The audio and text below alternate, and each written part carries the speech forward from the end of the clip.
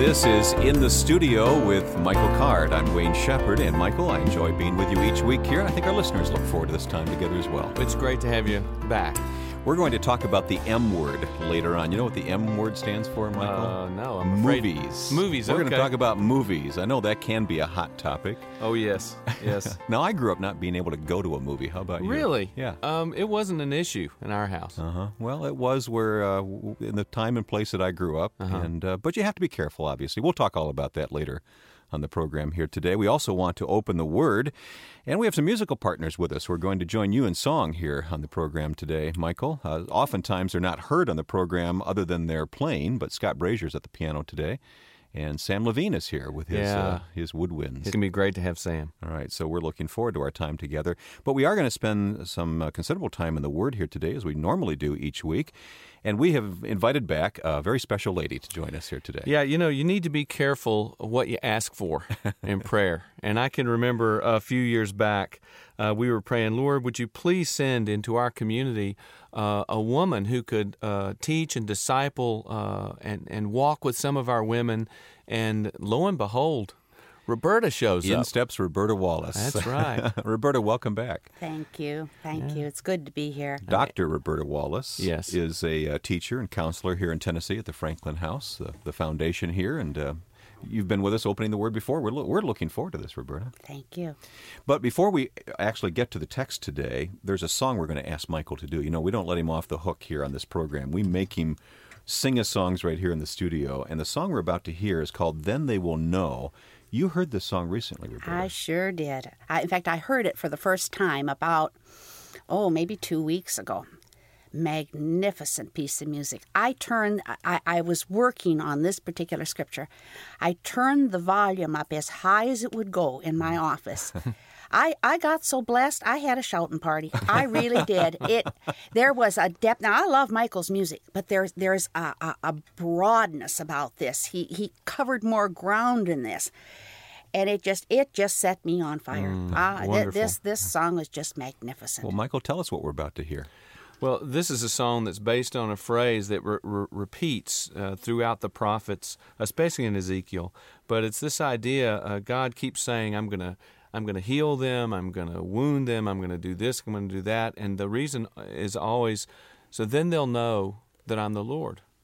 Then they'll know I'm the Lord. And after a while, it repeats itself so often in the Old Testament that you realize that this really is God's heart, is that we would finally know and acknowledge that He is the Lord. And that's what the song's about. Well, we're going to come back and open God's Word with Roberta here as our teacher today in the studio, but let's leave Michael's mic open so he can sing for us. But let's make sure we don't leave Roberta's mic open because she might have a shouting party we don't want as that, Michael sings.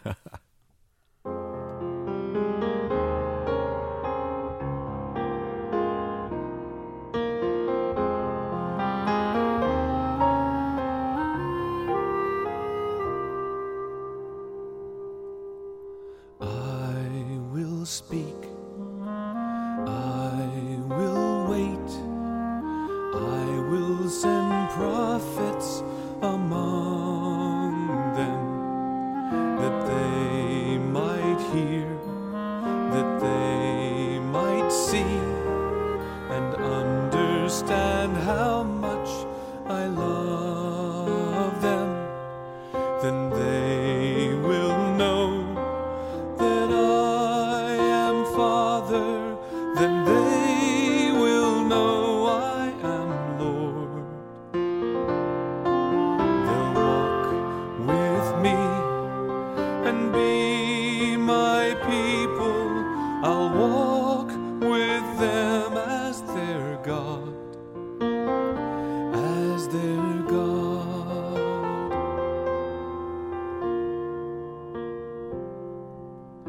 I will strike, I will scourge, and carry out vengeance upon them.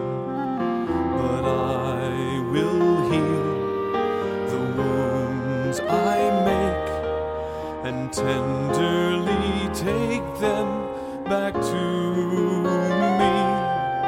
Then they will know that I am Father, then they will know I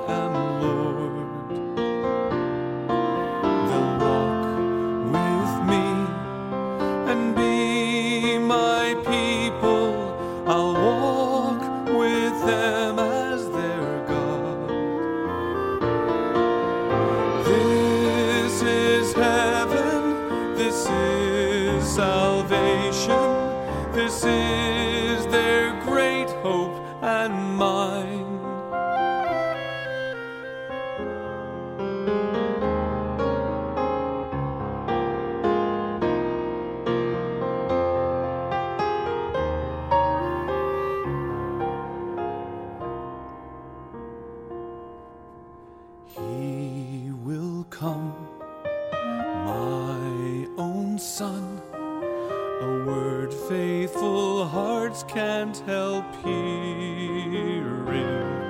And by his death, with his last breath, a father's forgiveness comes flowing. Then they will know that I am Savior, I am Redeemer and friend. Emmanuel, the God who is with them, the God who gives all he can. He is salvation, he is the kingdom. To know him is paradise. Then they will know that I am Father. Then they will know I am Lord. I am Lord.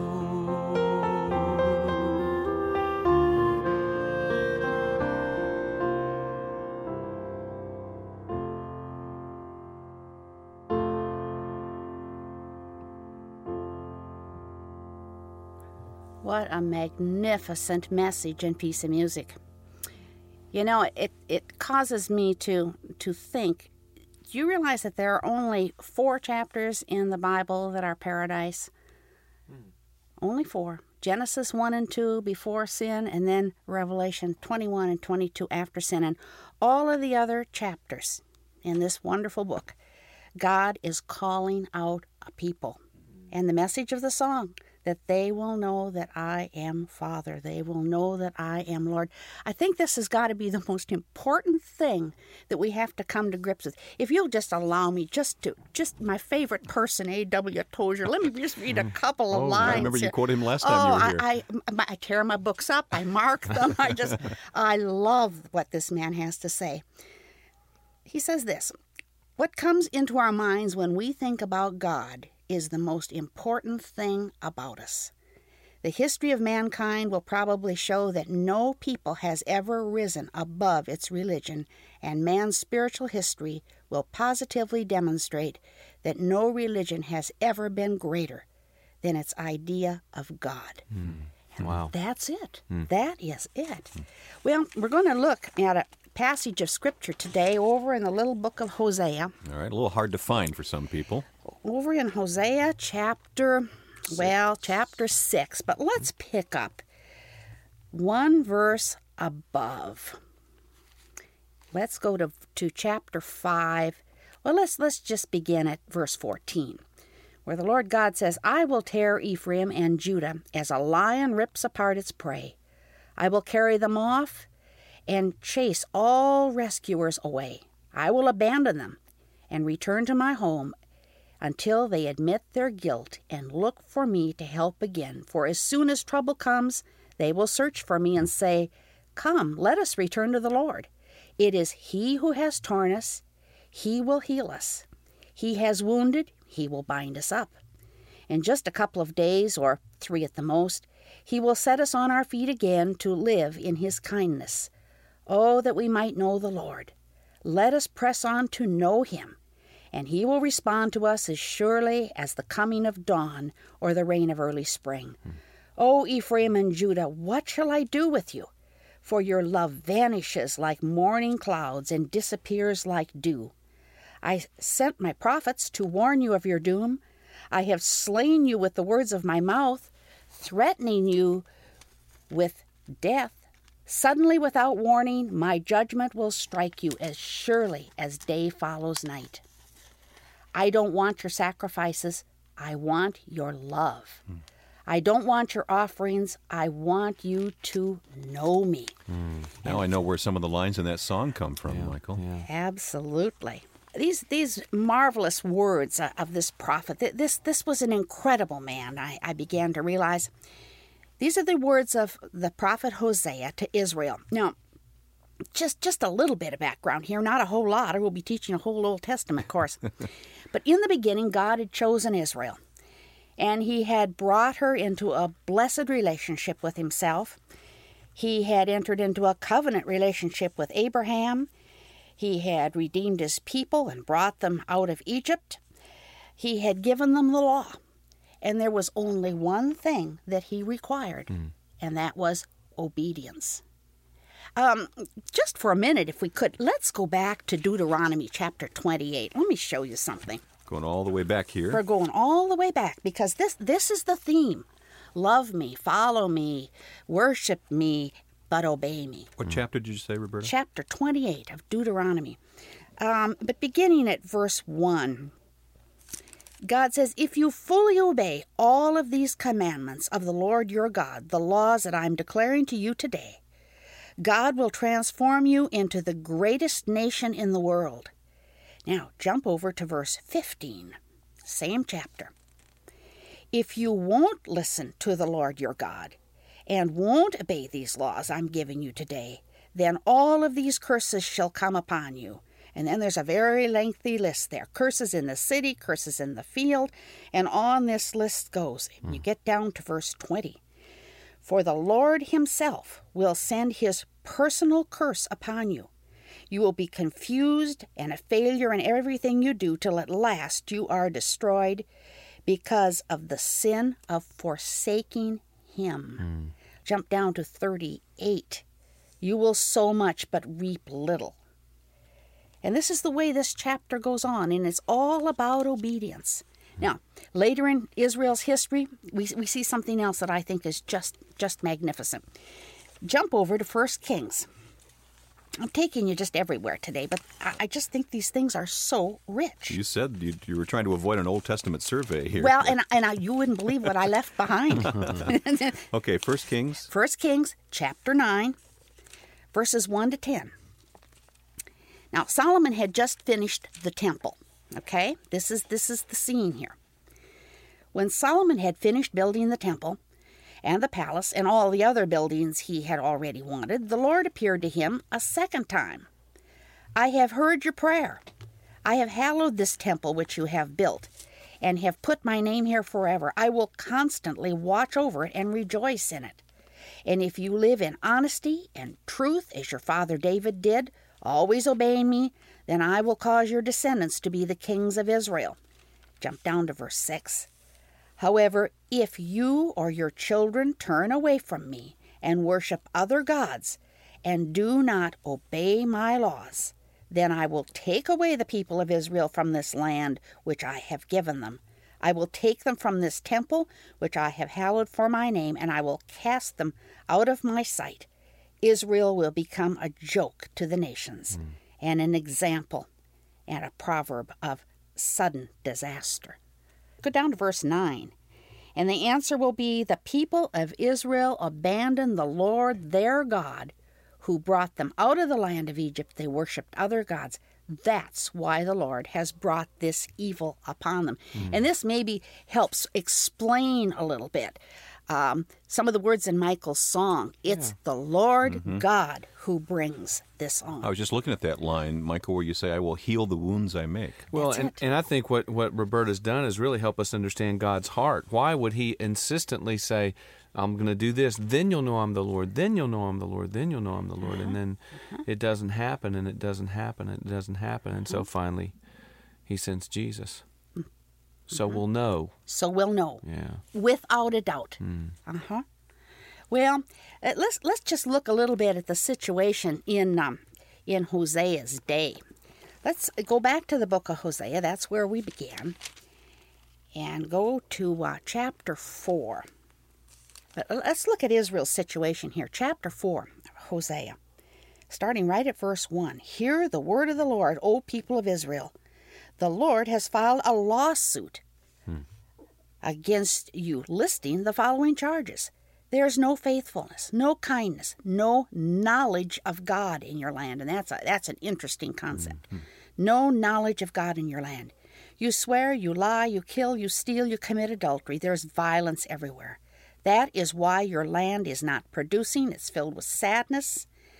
Verse 4, don't point your finger at someone else and try to place the blame.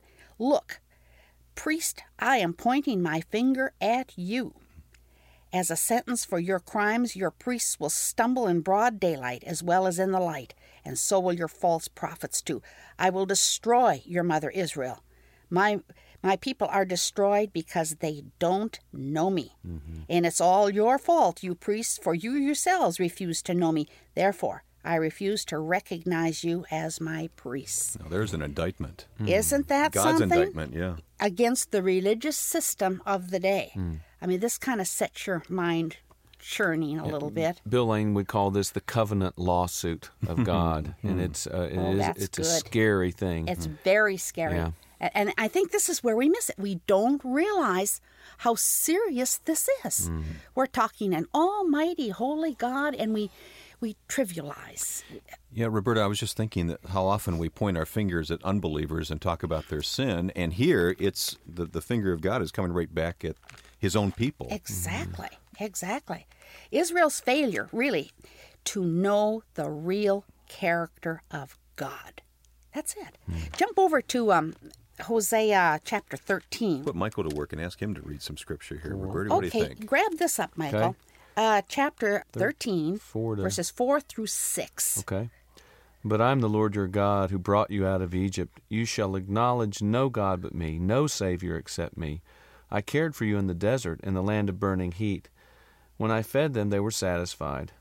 When they were satisfied, they became proud. Then they forgot me. And the key word there, you forgot. You forgot. Their worship was shallow. Their desire for God was very shallow.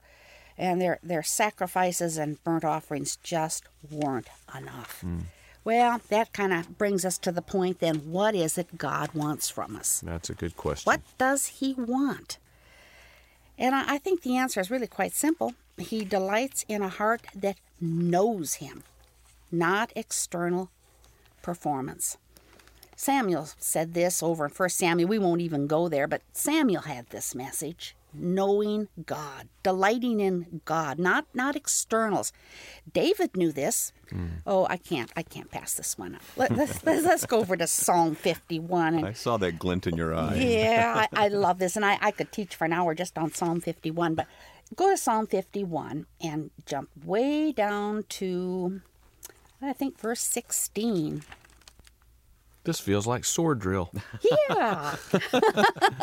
Swords up? Swords up. Mind if I read this one? This is Psalm 51, beginning at verse 16? 16 and 17. Okay. That will say it all. All right, this is the New Living Translation. You would not be pleased with sacrifices, or I would bring them. If I brought you a burnt offering, you would not accept it. The sacrifice you want is a broken spirit, a broken and repentant heart, O God, you will not despise. Wow. Isn't that powerful? I love that. Yeah, and we find that theme several times. Well, there's another thought I wanna throw out here. The word religion as such does not appear in the Old Testament, but it's expressed, like the fear of Jehovah. Now, I think that prophet Hosea uses a more intimate expression, and he calls the concept of religion knowledge of God. To have the kind of knowledge God wants us to have. It's the kind of knowledge that has an effect on the person that's learning. I think Paul makes the distinction between apprehending knowledge and being apprehended by it. That's the difference. That's the difference. Yeah. And I suppose this is, I'm sure you've heard this many times. People say, well, you have head knowledge, but you don't have heart knowledge. And maybe that's a way of expressing that same thing. It's knowledge that becomes part of your life and transforms you. Perhaps that gives better understanding to the phrase that Hosea uses when he says, my people perish for lack of knowledge. That intimacy with God. They know not Jehovah. That's something else he says. Just so deep. Well, and then Jesus comes to us as the wisdom of God, this incarnation that we can know. Yeah. God says you didn't accept it in all of these other ways.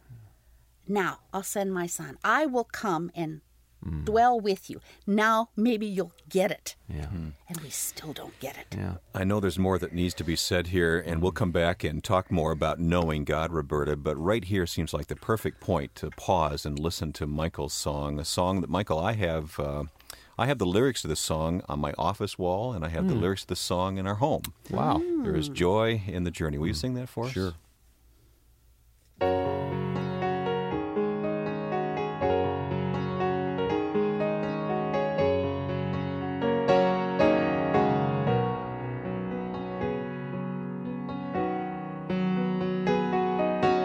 There is a joy in the journey.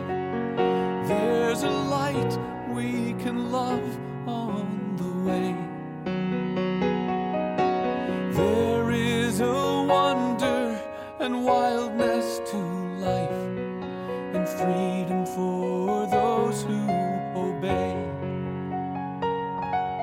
And all those who seek it shall find it, a pardon for all who believe, hope for the hopeless, and sight for the blind.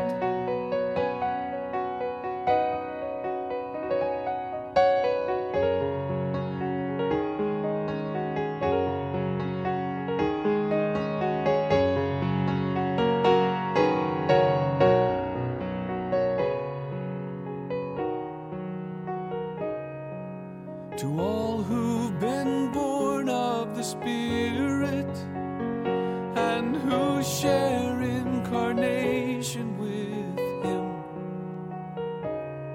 who belong to eternity, stranded in time and weary of struggling with sin. Forget not the hope that's before you, and never stop counting the cost. Remember the hopelessness when you were lost.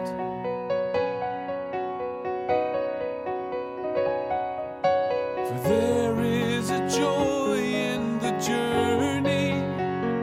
There's a light we can love on the way. There is a wonder and wildness to life, and freedom for those who obey.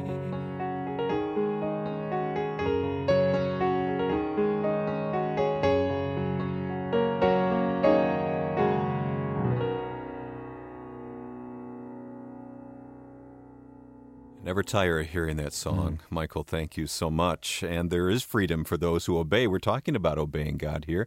Roberta Wallace is with us. We have a couple of more minutes, Roberta, to talk about this whole wonderful thing about knowing God, the fact that He gives us the privilege of knowing Him. You know, very often people will say, well, the God of the Old Testament, he's such a cruel, such a harsh God. I don't understand this. Maybe we need to better understand what judgment is all about. The purpose of judgment, all throughout the Old Testament, and I think we've illustrated it by these various scriptures, is to bring repentance that will result in newness of life that would consist of a growing knowledge of God. It isn't just judgment for judgment's sake. It's to produce repentance. One thing I just want to note about the prophet Hosea, because I think he more clearly illustrates the heart of God than perhaps any of the other prophets. You take a look at him. He never lifts his hand to avenge himself. He is never guilty of any wrongdoing toward his wife. He's perhaps one of the purest men that we could ever see. You know, a man with an impure heart would have been full of anger over the events that went on in his life. Why me, God? Yeah. Why me? Yeah. This horrible woman. But this isn't it. He loves her. He goes after her. He buys her back. Yeah. I mean, there is so much just in this. We could do a whole program just on Hosea. We really could. he suffered over Gomer's sin the way God suffers over ours. He continued to go after her. He loved her with a love that is so far beyond anything that we can know. And I think this illustrates to us the kind of boundless, never-ending love that God had for Israel and has for us.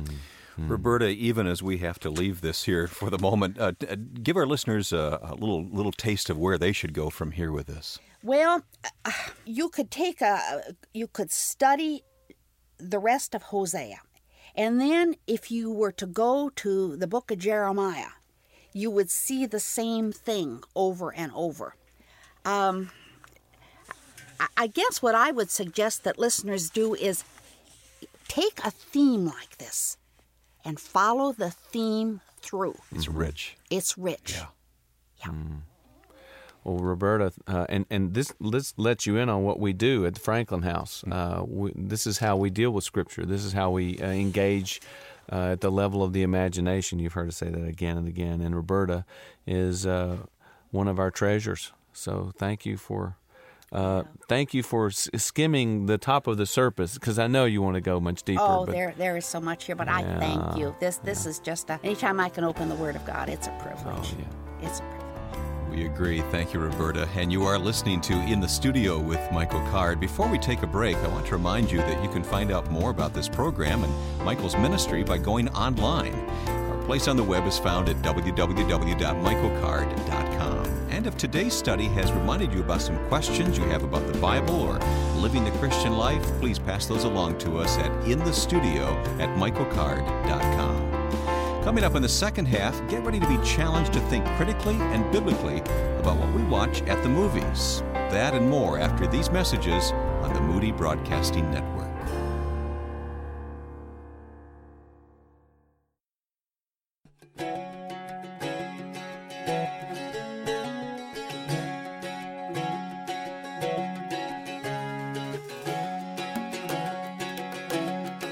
This is In the Studio with Michael Card, the second half of today's program. I'm Wayne Shepherd. Thanks for listening today. And I think this will be an interesting segment as we converse with a Hollywood screenwriter here today, Michael. Yeah, we have Brian Godawa, who's written a wonderful book called Hollywood Worldviews. And I'm anxious to talk to him about film. Some people, well, I'll rephrase that. All people have opinions about movies. Definitely. Some like them, some don't like them. We'll talk about that with Brian here in a few moments. But before we get to all that, let's ask you to sing a song. We enjoy your music right here in the studio, Michael. And this song is called, tell us about it. It's called Through the Eye. It's called Through the Eye. It's based on a quote by William Blake. They must always believe a lie who see with and not through the eye. The idea of seeing with your mind, seeing with your engaging with your imagination, which I think is what Brian's book is all about. We'll talk about the movies next, but right now with guitar here in the studio, here's Michael Card, Through the Eye.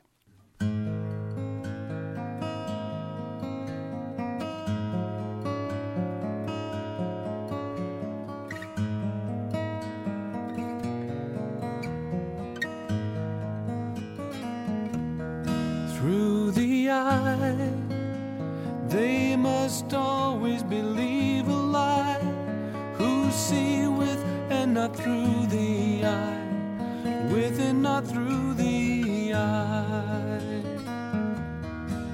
You may see what angels long to see, hear the harvest harmony, leave the prison of your shame, hear the sound of your own new name. Through the eye, they must always believe a lie, who see with and not through the eye, with and not through the eye. Through the eye, we see salvation has come alive, and only those who will see survive, with and not through the eye. Only the eyes of the heart perceive that the deaf and blind can hear and see, that insanity's saner than sanity, that only a slave can be truly free. Through the eye, we see our life, it has come alive, and only those survive with and not through the eye. Through the eye. They must always believe a lie who see with and not through the eye. With and not through the eye.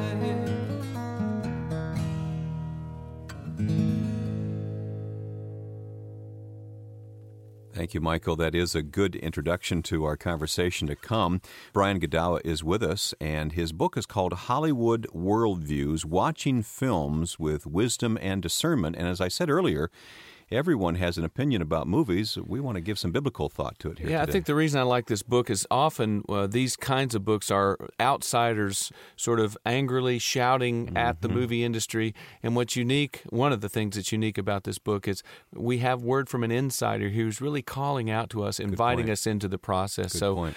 Brian, thank you for being with us. Oh, thanks for having me, guys. Tell me, what are you trying to accomplish with your book, Brian?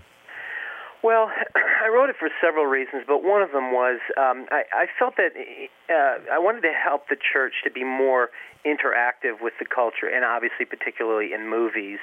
I found that there are two extremes that tend to creep up in the Christian circles, and that was what I call the culture gluttons and the cultural anorexics. And the cultural glutton is the person who watches too many movies without really discerning. You know, they just watch everything and they'll let it wash over because they think it's just entertainment. And the other extreme is cultural anorexics, and those are people who, because they see some bad in films, then they withhold from watching all films altogether, and maybe even TV as well. And therefore, that person's sort of withdrawn from culture, or that particular aspect of culture, and they become irrelevant, unable to connect with people who are in the culture. And the cultural gluttons are so much like the culture that they don't really show any difference between their lives as Christians and the cultural lives of people around them. So both I find to be oftentimes ineffective in their means to connect and communicate the truth that they know to the people around them. That's very helpful. We need to think biblically about this today. I don't have the quote right here in front of me, word for word, but you say in essence that if we withdraw completely from the culture, then we have no hope of being part of God's redemptive plan for the culture. Yeah, exactly. In fact, I go further, and I even say that there's a sense in which, well, it's true that culture can be godless, but I find that in general, culture is usually a mixture of good and bad, and so we have to weed out the good, weed out the bad, and learn what the good is. And I think that's we live in a fallen world. There's nothing perfect, and so therefore, we can't totally reject things. We have to learn discernment to discern the good from the bad.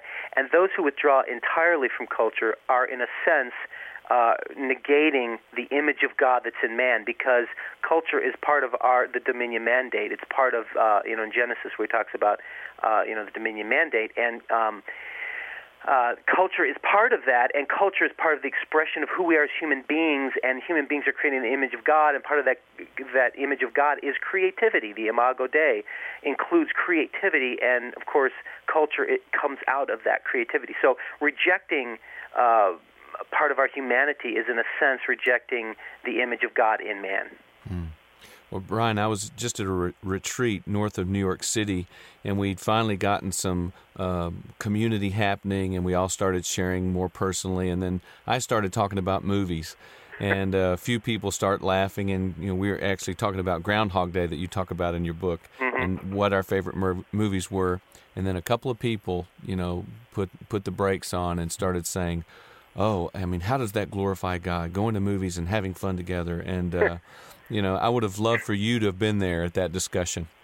Yeah, I find that's a real common thing, and so one of the things I did in my book was I wrote an appendix on sex and violence and profanity in the movies and the Bible, and I did a little bit of exegesis and just an attempt to really sort of confront this thing head on and say, look, people, we've got a double standard here. We accept a lot of sex violence and profanity in the Bible, and some of it explicit. You know, there are some areas of the Bible that's actually rated R, and I would suggest that if parents use the same rejection of some movies, they would not allow their children to read the Bible either. And of course, that doesn't allow all sex and violence. We have to look at the Bible. We have to say, okay, what is the standard? How far does the Bible go? And what are the standards that that we can draw from the Bible that can show us what is appropriate and inappropriate, sort of dealing with the sins of men, the vice of men? Because in reality, art, if you want to communicate redemption, you have to communicate what you're being redeemed from. And you have to communicate that accurately. You have to capture it, the essence of it, the truthfulness of it. And that, of course, means describing it or expressing it in a very clear way. And so consequently, the Bible has to show the sins of men, sometimes in graphic detail, so that we see the power of redemption of what we're being redeemed from. So art has to do the same thing. And in fact, the Bible is art. The Bible is it's a narrative. It's a story. It's a true story, but it's a story. And story is exactly what movies are all about. But that's not to say there aren't some bad movies out there. Oh, absolutely. And like I said in the book, I draw some guidelines. You have to take into account consequences, context, how they depict or how they deal with violence or sex and violence. These issues. So there are guidelines that I think we can draw. So obviously, things like pornography is not acceptable, and even excessive violence that might be exploitative. But you have to determine what's exploitative and what's exposing of man's depravity. And so that's where I say you have to let the Bible draw those guidelines and then apply those same guidelines to the movies you watch. And that's my goal, is to help people do that. That's just one section of the book. Most of it deals with how to discern the worldview, because in a sense, many Christians and the watchdogs do this, and there's a legitimate side to the idea of counting the obscenities and seeing, how much excessive sex and violence is in movies, etc. There's a place for that, but I think, like Francis Schaeffer said so long ago, the more important aspect of what's going on in the arts and in movies in particular is the worldview that's being communicated. And there, in many ways, you can have some, considered family films like Walt Disney films or something, but they have an insidious worldview that's godless, and that is in some sense more important than just the surface value of how much sex and violence is in it. Very interesting, Michael. Well, I appreciated, I saw that you had dedicated the book to two people, to Rookmaaker and to Schaeffer. Yeah. And when you began to talk about existentialism, I was afraid that you were going to throw the baby out with the bath, which I think maybe Schaeffer did. But I was really gratified to see, you talk about, I think you said something like existentialism has many heads or something like that. I mean, basically, I've understood existentialist philosophy as dealing with the same issues, but that comes up with a whole vast different number of answers for those questions. Yeah. But when you talk about the weaker brother, I was also very, very encouraged by almost the defense that you helped us to construct against this weaker brother who isn't maybe weaker after all. Yeah. I think sometimes there's a misunderstanding of that passage as to and applied to movies to be well, if there's someone around me who really thinks movies are wrong and bad, then we should watch them, and I don't think that's what it's saying at all, because usually the what I would call the two brothers that are often confused with the weaker brother are what I would call the convinced brother and the Pharisaical brother. And the Pharisaical brother and the convinced brother have a common in that they both strongly already believe what they believe, say, not watching movies, and they're not going to be swayed by your watching of movies. In that sense, they're professional, aren't they? Exactly. Yeah. And, of course, the Pharisee is the negative side. The convinced brother is just more of a mature side. But the weaker brother in those passages that Paul talks about, I'm convinced he is the person who has a relationship with you such that if he doesn't think movies is watching right, but you do, your influence over him is such that he might consider going simply because, you think it's okay to go to movies, so I guess I should go. Mm-hmm. And that is the weaker brother, the person who will be influenced by us. So these stronger, convinced brothers and Pharisees that are around us that, really take a stand against us, those aren't the people we're talking about there. And you know what? I wouldn't go to a movie if someone that I felt, if I felt the movie was like a road to perdition, which I think is a very redemptive film, but it's violent. And I don't take my wife to that because she's very sensitive to the violent aspect of it, and I didn't, So there are some times in which I won't watch movies, but usually only with people who, the true weaker brother, not the Pharisee or the strongly convinced brother. Yeah. And that's the spiritually proper way to deal with this, Michael. I mean, we've talked about this before. It's the biblical way to deal with it. Yeah. And I was appreciative to have it articulated for me and made clearer. Well, I've got a problem. You did another very Kierkegaardian thing. Kierkegaard talks about wounding us from behind for edification. Well, you did that in the opening chapter of the book. You talked about the cultural anorexic, and of course I was sort of laughing at them and making fun of them, but then you brought up this cultural glutton, and then you gave the test later on, and I told you before we started this interview that I'd actually failed that test. He wouldn't let me say that, but he just told everybody. Well, because, I mean, for a group of us here, we talk a lot about the Empty Hands Fellowship, which is a men's sort of prayer fellowship group we have. We go to a lot of movies together, and it really is a fellowship thing. We yell at the screen and, have sort of yuck it up and have a good time. Now, we have seen meaningful movies and had discussion times after them. But what do you say to the person like me who a large part of movie going for me is escape? I mean, a movie, even a movie that was meaningful, like what was the Robin Williams movie where he died and went to heaven? That was what I would consider the worst movie of all time. Oh, really? What Dreams May Come. Right. Now, worst movie in terms of its theology, but it was everything, though. I mean, oh, really? I thought it was beautiful. Right, except for the special effects. Okay, yeah, well, that point counterpoint thing. Yeah, here no, today. I'm not gonna disagree with Brian on that. But that movie was even with the bad theology. Yeah. That movie was an escape for me, and I had a lot of Christian friends very angry at me for even watching that movie. What I keep telling them is, I don't expect non-Christians to make Christian movies. Yeah. So, like I said, I would agree with you to the extent that everything's going to be a mixture, and the good aspect that movie does deal with, I think, is, and I like this in any movie. It really makes you think about death, your own mortality, and it makes you start to reevaluate your own personal life. Of I'm going to be dying, and am I utilizing my time to the maximum? And I living in a way that's loving my neighbor as well as loving God?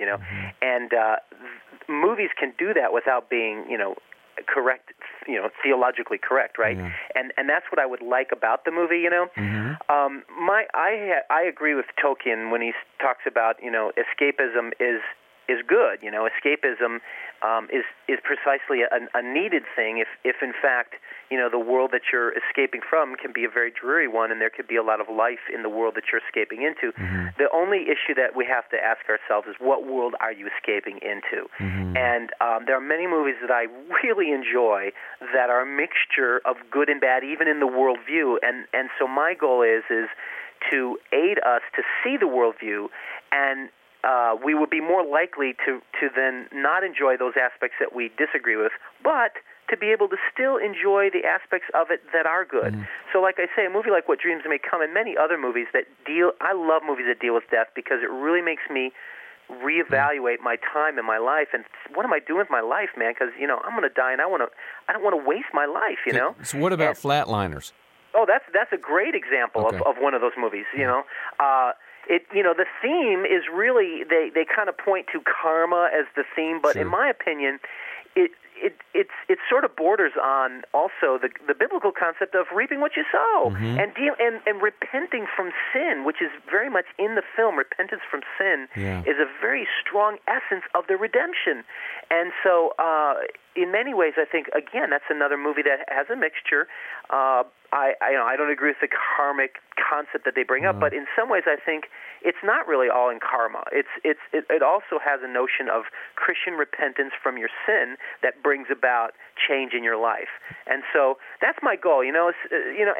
So yes, you can go to a movie, you can enjoy and be entertained. I'm all for that. But we just have to be careful to be always reevaluating ourselves and asking ourselves, am I going too far? Am I allowing myself to be entertained by a worldview that I shouldn't? And there are movies that are, as a matter of fact, I don't know of any movie that doesn't have a worldview to it, and a strong one. And I mean, even some of these gross-out comedies that you would think it's just bad jokes, like There's Something About Mary or Shallow Hal. Those are movies that have very strong Christian morals in them. Yeah. And so you may be offended by the gross-out comedy, but my point is there isn't a movie without a strong value system or moral point or theme that it's making. And so hopefully we can apply that discernment and be reevaluating ourselves so that we don't push ourselves too far. I want to talk more about that discernment, Brian. Brian Godawa is with us. His book, published by InterVarsity Press, is Hollywood Worldviews, Watching Films with Wisdom and Discernment. And by the way, we're going to put a link to your website on our website. It's Godawa.com, Godawa.com. But we'll put that on our website too, michaelcard.com, because there's a lot of resources available.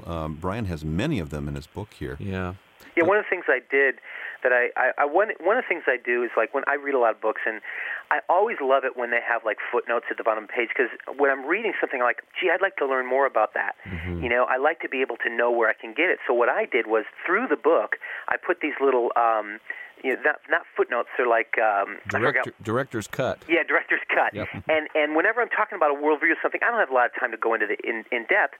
So I say, look on my website, and I have articles connected to each chapter that can give you, if you want to learn more about the issues I'm talking about, you can read more. Some of the articles on the website are written by me, additional material, and then a lot of the articles are just great stuff dealing with the issues that I deal with in the book, written by other people. So it's a real helpful, expanded sort of thing. Brian, what do you say to the person who struggles in any particular area? Perhaps they struggle with their sexuality, and then they go to the movies, and it kind of feeds that struggle, that addiction. This is something that obviously you must avoid. Yeah, absolutely, and I think that's a good question, good issue, and definitely if you really feel like you're stumbling by stuff that you're seeing, then you should pull away from it. You should not watch it. Now, the problem that I have is, like I said, everything's a mixture of good and bad. So even a great movie like Braveheart will have that, veiled sexual scene, but it's definitely there. And sometimes they'll, have the nude shot or something. And, the best way that I found to deal with something like that is for your personal, spiritual, nature, if you're at the movie, you avert your eyes. You don't watch it. If the sound gets to you, then close your ears too. Or if you got a video, you fast forward it. Again, I know I have unbelieving friends who are friends of mine, and they'll cuss like a sailor. Do I walk away from them because I'm offended by it? No. I'm still trying to interact with them and be their friend, and so the same thing with a movie. I don't necessarily walk away just because there's one or two bad things. I can avert my eyes or what have you for the moment, and so that I can draw what's good out of it from the bad. Now, obviously, if a movie's all about that, like pornography, or sometimes some of these even mainstream movies border on pornography, pornographic, when there's too much of it in there, then I have walked out or I have turned the video off because it's just too much. It's ridiculous, So you just have to be adult about it. And draw some lines and try to be balanced. So, watch the movies with your eyes open. That is, the eyes of your heart, the eyes of your spiritual eyes. Yes, because there are a lot of great movies with a couple of questionable scenes, maybe, or shots sometimes only, but they're just fully rich with. I mentioned one already, Braveheart. there are movies like, Saving Private Ryan, where it's just very violent, and but the point of that is to repulse you to man's inhumanity against man, to show you the horrors of war, and but to show also that it's the power of the death or the lives that were given for our freedom. In order to understand what our freedom cost, we really had to see the depth of it, of what we were, freed through, the lives of these men. But the same thing with other movies that might have, I'm trying to think of some off the top of my head. Well, the last Pearl Harbor movie I saw that was done that had the lengthy attack scene, I haven't cried in a movie in a long time. I started crying in the middle of that scene because I just wanted it to stop. Me too, exactly, man. Yeah. And just you just get this sense of what really happened to us, and the lives of our men that were lost in that were just moving. Absolutely. Well, thank you for joining us. We could go on. I'd love to hear your top 10 favorite list, but we're going to have to save that for another time. Okay. Well, thanks a lot for having me, guys. And like I said, my goal and my real heart here is not to be another Christian who's pounding against the movies, but also not to be a person who's saying, "Hey, it's all good, go out and enjoy." Mm-hmm. My goal is to really help us to be more discerning in what we watch, and to be able to draw the good from the bad rather than rejecting it all because of a little bit of bad or accepting it all because there's a little bit of good. We need to discern and interact redemptively with the culture rather than to walk away from it or to fully embrace it without discernment. Well, Brian, thanks for this wonderful book, Hollywood Worldviews. Thanks a lot, guys.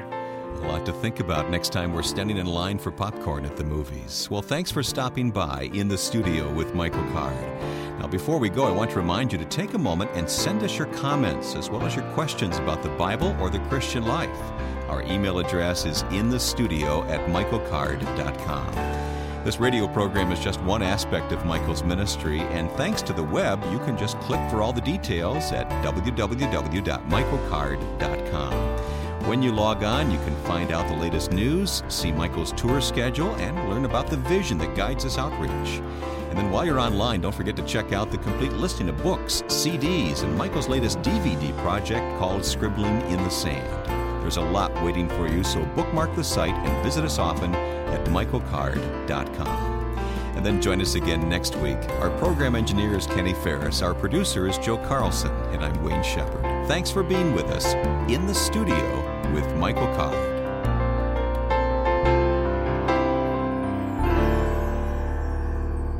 In the Studio with Michael Card is a production of Community Broadcasting and the Moody Broadcasting Network.